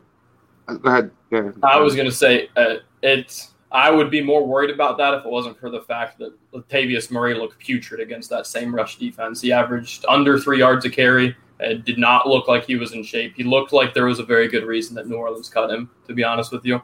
Le'Veon Bell or Devonta Freeman might provide a bigger challenge for Tyson Williams, but I don't think it'll be coming from Latavius Murray, to be honest with you. He did not look good. No, I definitely don't think and at the end of the day, I think that Williams is the best running back there. My thought process is if I were a GM and my options were Latavius Murray, Le'Veon Bell, Tyson Williams for the rest of the year, and I have this offense that is predominantly running, I wouldn't want to run my only good running back into the ground against a bad defense. You know what I'm saying? I would want to get them rotated in there because even though Latavius Murray isn't that great of a runner right now. Right now. But I'd want to kind of mix it all in because Tyson Williams hasn't taken on a full load yet. Yeah, so absolutely. You ease him into taking on the load rather than just put him out there. And then, unfortunately, that's how injuries happen is when somebody's not ready for that cardiovascularly, that's when injuries do happen. So that was my only 2 cents on that. Like thought process wise, I think he did a great job. And I think he's, obviously worthy of a waiver wire if you don't already have him. Mm-hmm. Cool. I was just going to say for Taysom Williams, the thing that really stood out to me is kind of what you're talking about. I don't think he's going to ever, like I said, get 20 touches or any of these games really going to be his forte. But because of the explosiveness that I saw out there, I have faith in him that with only 14 to 15 carries, he can still be a highly effective fantasy football player. Yeah, almost like a DeAndre Swift can. He can take limited carries and make something out of it. Yeah. Definitely. All right, so now that we've recapped our week 1 games, we're going to get into our belly ups and our belly flops from last week, our guys that we thought either did really well or did really poorly. But before we do that, we're going to have a reading from our sponsor, MyBookie. The NFL is back in action, and so is winning season at MyBookie. With over $500,000 in contest prize money, winning season makes the big games better and the victories even sweeter. Head to mybookie.ag and choose from a variety of boosts, contests, and promotions up for grabs, highlighted by the crown jewel of winning season, the famed MyBookie Super Contest. It only costs $10 to enter. Pick 5 games against the spread each week. Each win earns you a point, and each point gets you closer to the grand prize. If you missed out on week 1, don't even sweat it because entries are still open, and all it takes is one solid week to get you back into the mix. Don't just take my word for it. Join now and start your winning season with MyBookie today. In order to get started, make your first deposit at mybookie.ag and use your promo code BELLYUPFANTASY to instantly receive double your deposit. 2 times your deposit, that's double your money, double your winnings with your first ever deposit using promo code BELLYUPFANTASY. Bet anything, anytime, anywhere with MyBookie. So again, we're going to move on to our belly ups and belly flops. So I say we go around one at a time, and we go with belly ups first. Let's start on the positive note. So the first belly up that I wanted to hit on was someone that I believe Betfred has come all the way from England to the great state of Iowa with over 50 years of sports betting experience. Fred is known in the UK for 3 things: customer service, bonuses, and delivering the best overall experience to players. Need more? Download the Betfred Sports app today and receive up to $250 in free bets when signing up. No emperors, no movie stars, just a sports book you can trust. Download today. Proud partner of the Iowa Wild and Iowa Cubs. Must be 21 plus. Wagers only accepted in Iowa. Gambling problem? Call 1-800-BETS-OFF. Betfred has come all the way from England to the great state of Iowa with over 50 years of sports betting experience. Fred is known in the UK for 3 things: customer service, bonuses, and delivering the best overall experience to players. Need more? Download the Betfred Sports app today and receive up to $250 in free bets when signing up. No emperors, no movie stars, just a sports book you can trust. Download today. Proud partner of the Iowa Wild and Iowa Cubs. Must be 21 plus. Wagers only accepted in Iowa. Gambling problem? Call 1-800-BETS-OFF. Who was it that talked about him? I believe it was you, Chris. Sterling Shepard. I think he's going to lead the Giants in targets this year. I do. I am up on Sterling Shepard. I think the slot is where he's always belonged, and I think he's going to do a really good job there. And, he may not get the best targets in the world coming from the slot, being that intermediate guy and getting it from a quarterback that I'm still not a particular fan of. However, in PPR leagues, it doesn't really matter. So if you're in a PPR, half-point PPR, Sterling Shepard, I think, is, for the time being at least, I think he's a flex play at worst. So, Justin? Rondale Moore, Arizona Cardinals. I think A.J. Green kind of got it spotlighted that last year was not, just some, fluke season coming off a year. He's really just kind of washed up and probably over. So that leaves a big void for Christian Kirk and Rondale Moore to kind of slide into that second receiver, slot receiver role. And I think Rondale Moore has the explosiveness and the talent to make that slot position into a possible double-digit touchdown position for Arizona. I like it. Chris? One of my belly ups is going to be Corey Davis. I think it was clear that he's Zach Wilson's favorite target. I think Corey Davis has kind of had a really rough time trying to, justify his first-round draft pick coming on 4. And he's really, had a decent season yesterday for Tennessee with a lot of questions whether he could be effective in fantasy football. And he answered his questions week 1 for a lot of people. And he was definitely clearly the Jets passing game. They all threw the ball at tight ends basically other than him. So I think Corey Davis definitely is one of my belly ups. All right. So then my second belly up is Amari Cooper. He was often drafted as the second Dallas Cowboys wide receiver. He came out before the game and he said, I believe talent-wise I'm one of the best receivers in the league. He said he just doesn't think he's really proven that on the field, but he wants to do it this season. Then week 1, he took a step towards doing it. 13 receptions out of 16 targets. Did it against, granted, Sean Murphy-Bunting went out early, but did it against a defense that was pretty solid against the pass last year. Yeah, a really good first showing for Amari Cooper in that regard. Yeah, TJ Hawkinson. I thought he did an excellent job executing the game plan, and I think the game plan is going to be centered around him and those running backs this upcoming season. He did a great job against a linebacking core that is very good in coverage, a safety core that's good also. The 49ers were one of the best teams, if not the best team, against the tight end last year. And in a game that I thought he was going to flop, he actually looked more George Kittle-ish than George Kittle. So I think he's definitely sky's the limit, especially if Jared Goff continues to kind of do this short intermediate passing game. I think he's definitely got potential to be a guy who gets 8 to 10 targets a game. Yeah, my one of the belly ups is going to be Mike Williams, another guy that's got kind of written off going into this season. Everybody assumes he's contract year. The Chargers looking to move on for him. Will he kind of be in this new offense? And I think he saw a lot of questions about him answered. He was utilized. He wasn't just a deep threat for a change. He was utilized in multiple different ways in the passing game. He's definitely, him and Justin Herbert seem to be on the same page. And it's going to take some pressure off Keenan Allen. We thought Keenan Allen was basically going to be that target hog. Mike Williams is definitely going to be somebody to reckon with moving forward and had a great start to the season. Absolutely. And then are we wanting to do 3 or 2? We do one more. We could do your voting thing. We need to kind of speed it up. Yeah. Okay.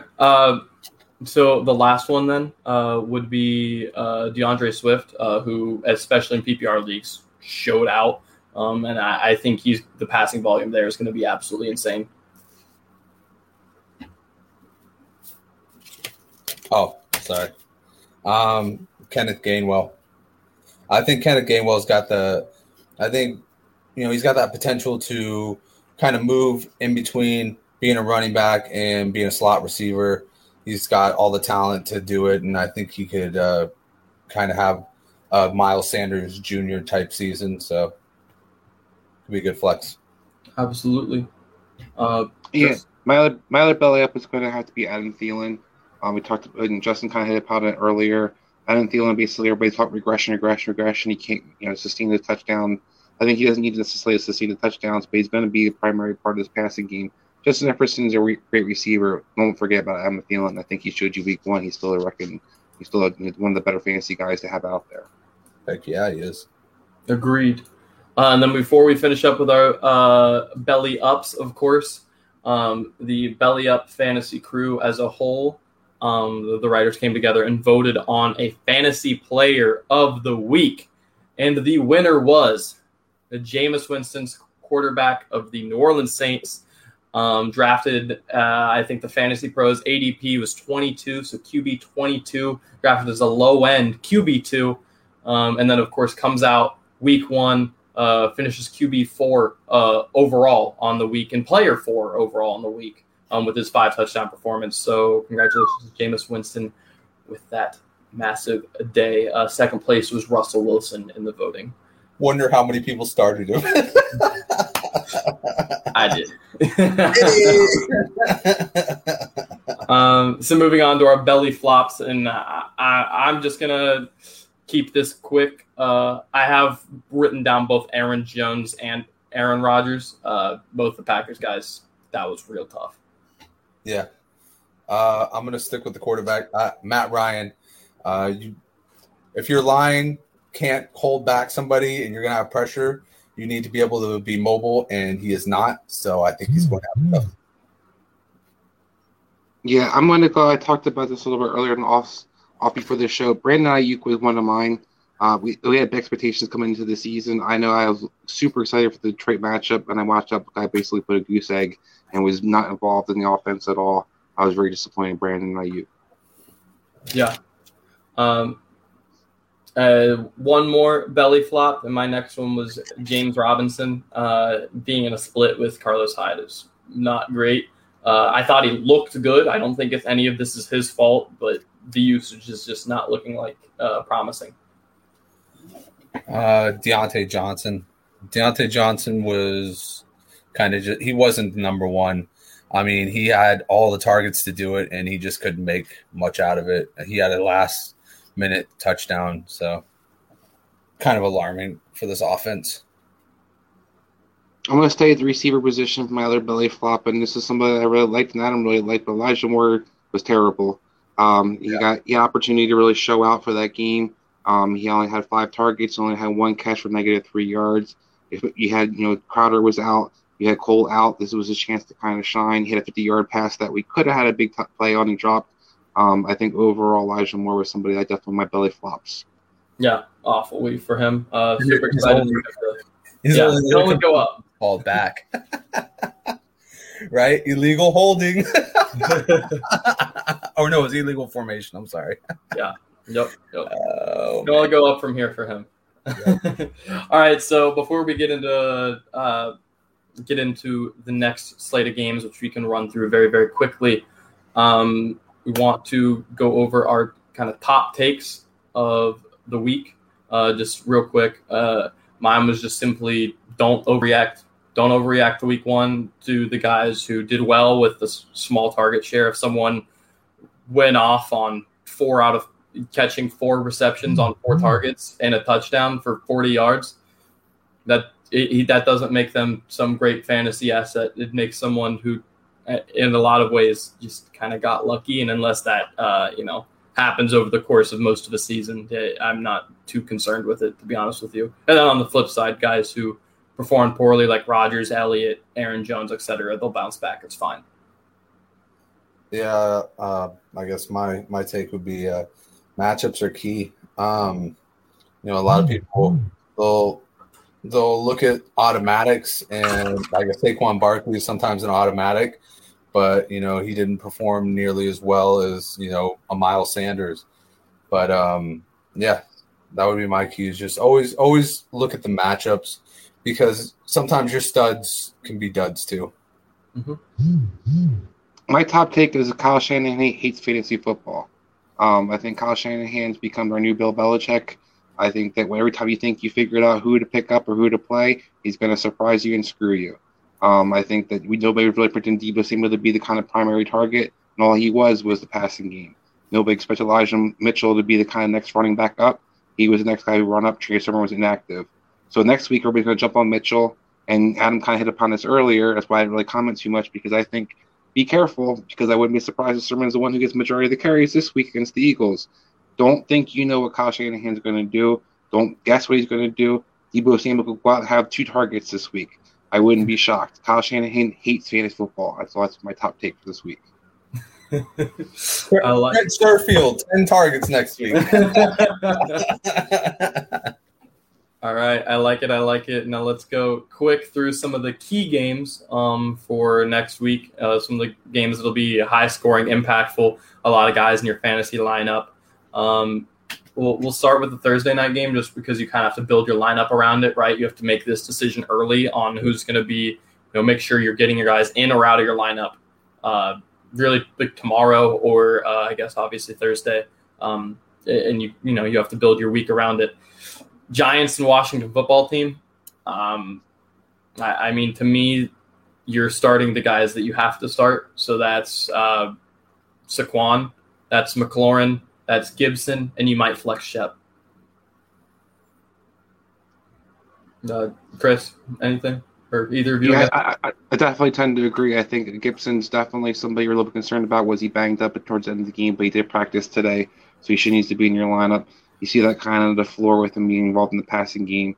McLaurin, I think you have to start. Most of these guys you have to start because where you draft them, especially like Saquon. But I think Shepard's kind of that guy to kind of keep your eye on. I think Naomi Brown's the guy to kind of keep your eye on for maybe in DFS leagues, just because he has opportunity to have a bigger game this game. Yeah. Maybe Logan Thomas. I think Logan Thomas could have a good game. Now, this linebacking core didn't really look that great outside of Blake Martinez, who's, he's always the tackling machine. But I think it's something they can exploit, especially with a young quarterback back there and Taylor Heineke. Mm-hmm. Yeah, and Martinez, even his strength has not always been coverage. That's true. So on to the next game, Rams at Colts. I think you play the Colts running backs and pretty much nobody else, at least, especially if Fisher's not out there. If Fisher is out there, then if you're desperate, you could maybe try to play a Pascal or a Wentz, but it seems like more of a desperation play to me than anything else. Rams, play them. Just play the starters. I feel like you have to, especially Stafford, especially Henderson, especially Higbee, and like I said, just play him. I feel like Henderson could have a tough day just because of that interior line and that linebacking core. But I agree with you otherwise. Play everybody else. Play Kupp. Play Van Jefferson on a slot or a flex. Play Robert Woods. Play Higbee. And most importantly, play Stafford. And then on the other side, if you're really desperate, whoever don't play Pittman because he's probably going to have Ramsey all day long. Ramsey's so good. Too good. Especially for Pittman. Yeah, I think I kind of echo all those sentiments. Henderson's a guy I kind of struggle with. I'm not sure how great a game he's going to have. I do think he has kind of a tougher matchup, and I'm really interested to see, like I said, what Colts defense actually shows up. Is it the first half Colts defense or is it the second half Colts defense? Let's not forget, this is basically the same system they just faced in Seattle, so it'll be really interesting to see, did they kind of adjust to it and find out the kind of what you can take away, what you can do, or is it something that can kind of catch them off guard again? I think on the other side of the ball, to me, the Colts offensively, Paris Campbell is somebody I might keep my eye on. I know he wasn't super productive this week one, but it is a guy who has a better matchup. He's not going to probably see a whole lot of Jalen Ramsey. He's one of the more bigger playmakers for this team on offense. And I don't think Zach Pascal is going to be the guy necessarily carrying them in the red zone again moving forward. So I think Paris Campbell could be a little sneaky pick. I like both the backs, like you kind of talked about. I think Taylor and Hill and Hines, not Hill, and Hines can be equally involved in this game. Hines is going to be a sneaky pick. With him getting that extension, I think he's going to get some decent amount of touches moving forward. Don't forget about that. Agreed. So on to Vikings-Cardinals. On the Cardinals side, I think you play Hopkins, you play Kyler, of course. I'm still in wait-and-see mode on Christian Kirk. He's kind of one of those guys who kind of, like I said, on the don't overreact. He had 4 or 5 receptions for 2 touchdowns, 70 yards. He had 5 targets. That's not something you see often. That defense was not playing great. That was going the Cardinals way all day long. I'm not saying fall off of Kirk, but he wasn't in most starting lineups last week anyways, so most people should be able to hold off another week before you really start considering him as that starting guy. If you need to put him in the flex, of course, do it, but I think most teams that have him aren't in that situation. He was on most people's benches, I would say, regardless. Of course, in the Vikings, you have to play Cook. He didn't have the greatest outing week one. He wasn't awful, but it wasn't anything spectacular. But wherever you drafted him, you kind of have to play him. Kirk's a great QB too, so when your super flexes, always throw him out there. Thielen, of course. Jefferson, of course. And Osborne may not be a bad flex option, to be honest with you, although he does play one of the best nickel corners in the league with Kenny Moore. Or, sorry, still on the last game. Discount that statement. Well, no, you're not wrong, though, because Byron Murphy plays a slot for Arizona. He's one of their best corner they have, and Budda Baker kind of takes chance with him. So I think the two of those guys can limit Osborne big time, so I wouldn't Yes. necessarily rush out to go get him on waivers. Yeah. And I think you made a great point on everybody else. You basically just want to start. Where you took them, you need to kind of play them. You don't really have any trepidation with most of the guys. Christian Kirk's a guy that I definitely wait to see. As I love Rondell Moore and I love his talent, and the guy I kind of wait to see where I throw him in my lineup too, because I want to see how Arizona passing game really unfolds. But one guy I definitely would have out there over. I have Chase Edmonds. I think he showed you week one. He's going to be kind of featured in his passing game and utilize enough in the rushing game that you're going to have a good floor with him. I like him more than the Connor this week a lot. Yeah. No, I echo all those sentiments. I think Chase Edmonds is going to be really key. I think that Kyler's he's probably going to be running a little bit more today or on Sunday, just because that Vikings defense is a little bit better than that Titans defense. As far as, you always start DeAndre, and I think I would actually go with Rondale this week. And maybe if you already have Kirk, like you guys are saying, put him on your bench. But yeah, as far as that, those are my picks. Yeah. So moving on to Titans Seahawks. On the Titans side of things, it's looking tough. I think you have to play AJ Brown. You might have to play Julio Jones. It's going to be a team-dependent thing. I know some people might not need to. It just kind of depends on league size and what your team structure is and all of that. I think you're probably fine too. The Seattle secondary really doesn't scare me too much. Their D-line can be something. Dunlap played well, but otherwise the secondary is not the most terrifying in the world. It's not bad by any means, just not anything too outlandish. But honestly, I'm in wait-and-see mode with this Titans offense to see if the new offensive coordinator can really get anything together because of the ugly showing last week. On the Seattle side, of course, you play both the outside or just both the receivers, the big ones, with Lockett and Metcalf. You play Russ and you play Chris Carson, of course. Yeah, I think a sneaky play would be Everett to throw it out there if you're looking for it. And I do think maybe I would take the chance to play Julio this week just because I do think you have to justify kind of the contract and the trade. I do think you talked about the Seattle secondary is definitely questionable. The guy I wouldn't play on the Tennessee maybe is Ryan Tannehill. I don't want to have wait and see because he hasn't been effective outside of Arthur Smith. We haven't seen that yet. So I wouldn't necessarily allow team people have him as their number one or number two quarterback option. I wouldn't play Tannehill this week. But I wouldn't fade the receivers because I think that you're going to see these guys, even if they get down there and throw the ball. Mm-hmm. No, I got nothing to add to that. You guys pretty much said all the points. Yeah, I agree. I agree on the Tannehill point, too. I think outside of Superflex, he's probably not who I would play as a QB1. I know a lot of people drafted him to be that, so it's kind of hard to do. But I am very concerned about losing Arthur Smith. It definitely showed. Moving on to Chiefs-Ravens, which was a game I was super, super excited about, but I'm now incredibly worried about the Ravens. Of course, you play Lamar. You have to play Mark Andrews in a return game. The Chiefs' defense actually didn't look that great pressure-wise, so maybe someone like a Marquise Brown, who got used in a new role, could be an option as well out there at receiver. Tyson Williams is a sneaky flex option, I think, still. All the negatives we harped on earlier aside, I would probably listen in about what's going on throughout the week, but I think he'll probably be fine and lead the way as far as rushing is concerned.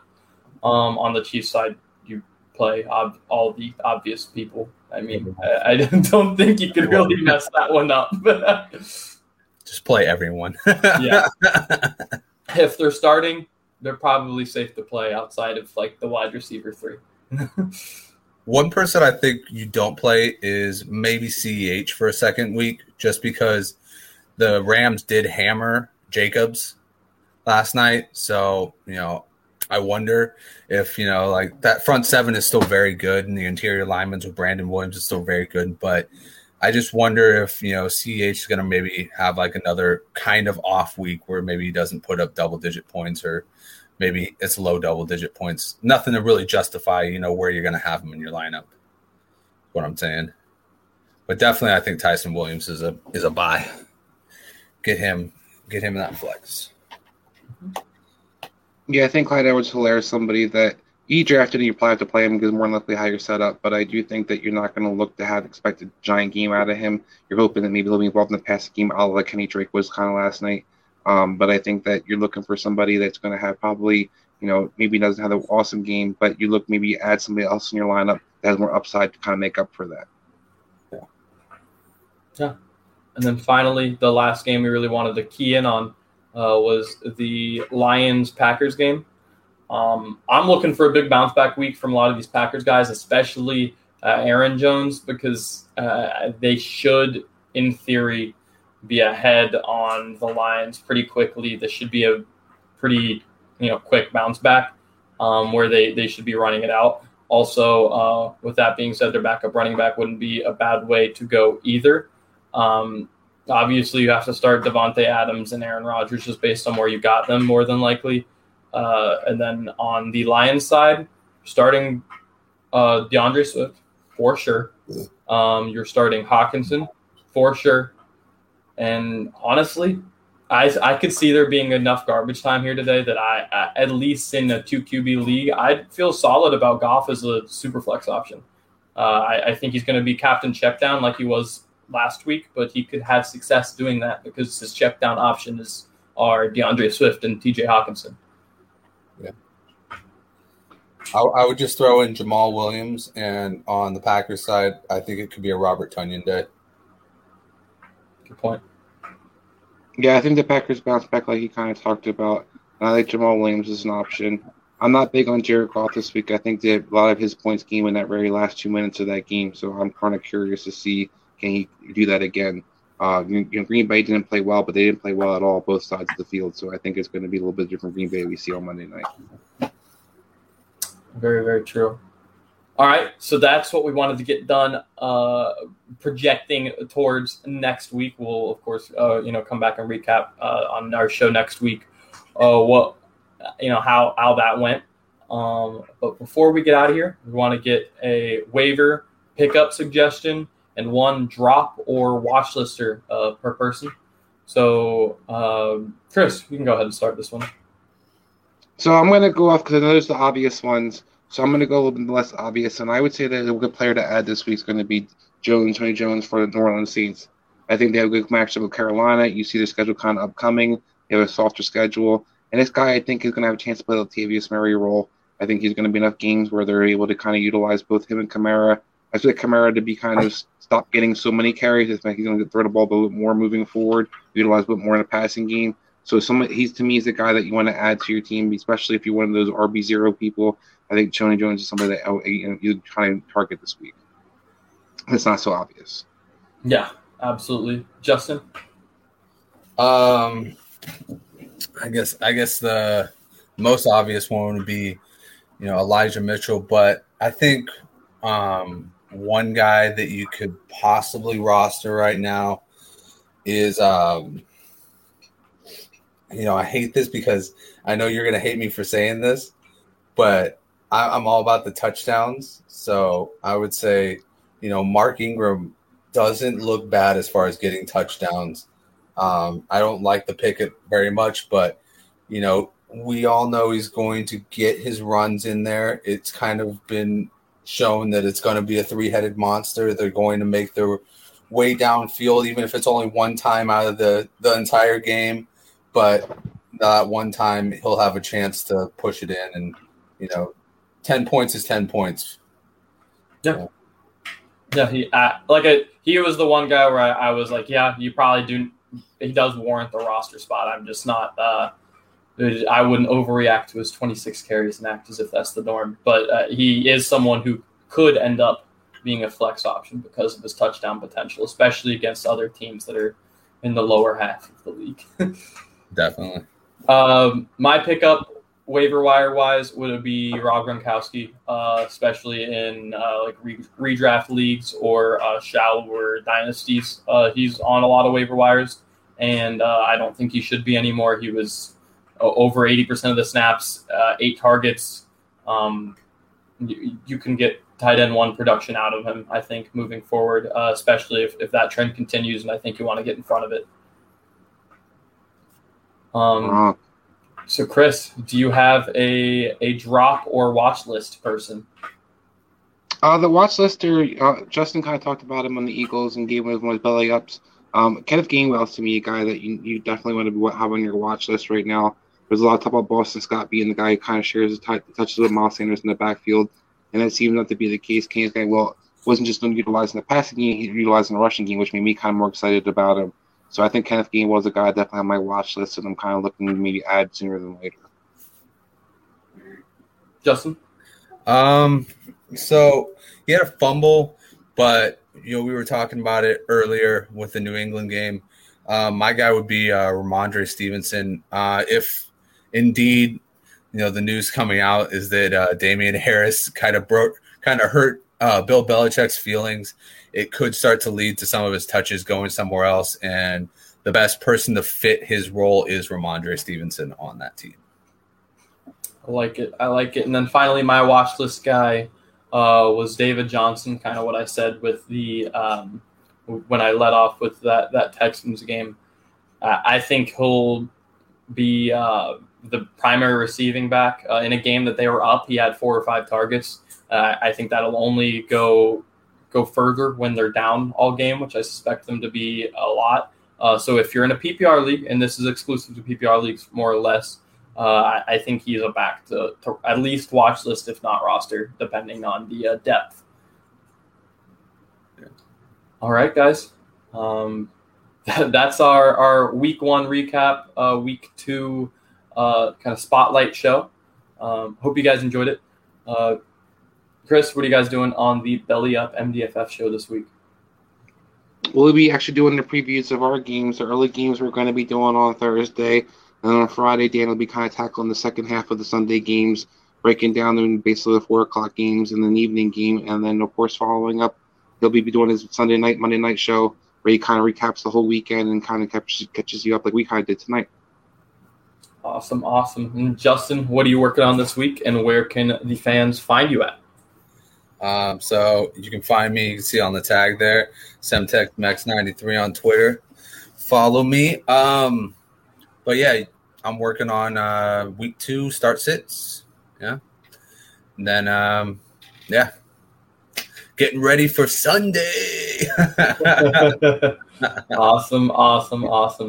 Well, and I, of course, am Adam LaRue. Find me at LaRue Adam on Twitter. I will be doing an article series weekly similar to the belly ups and belly flops. It'll kind of combine the premise of that and almost like a power ranking thing. So I'll list 3 guys that I think are going up in value and 3 guys going down with the caveat of, do I think said guy is a buy or sell? For instance, I have Ezekiel Elliott going down, but I have him as a buy. So there's a little preview of that. All right. That's the show on this Tuesday evening. I hope you all enjoyed, and we will see you next week. Same time, same place. Catch you later. Betfred has come all the way from England to the great state of Iowa with over 50 years of sports betting experience. Fred is known in the UK for 3 things: customer service, bonuses, and delivering the best overall experience to players. Need more? Download the Betfred Sports app today and receive up to $250 in free bets when signing up. No emperors, no movie stars, just a sports book you can trust. Download today. Proud partner of the Iowa Wild and Iowa Cubs. Must be 21 plus. Wagers only accepted in Iowa. Gambling problem? Call 1-800-BETS-OFF. Betfred has come all the way from England to the great state of Iowa with over 50 years of sports betting experience. Fred is known in the UK for 3 things: customer service, bonuses, and delivering the best overall experience to players. Need more? Download the Betfred Sports app today and receive up to $250 in free bets when signing up. No emperors, no movie stars, just a sports book you can trust. Download today. Proud partner of the Iowa Wild and Iowa Cubs. Must be 21 plus. Wagers only accepted in Iowa. Gambling problem? Call 1-800-BETS-OFF.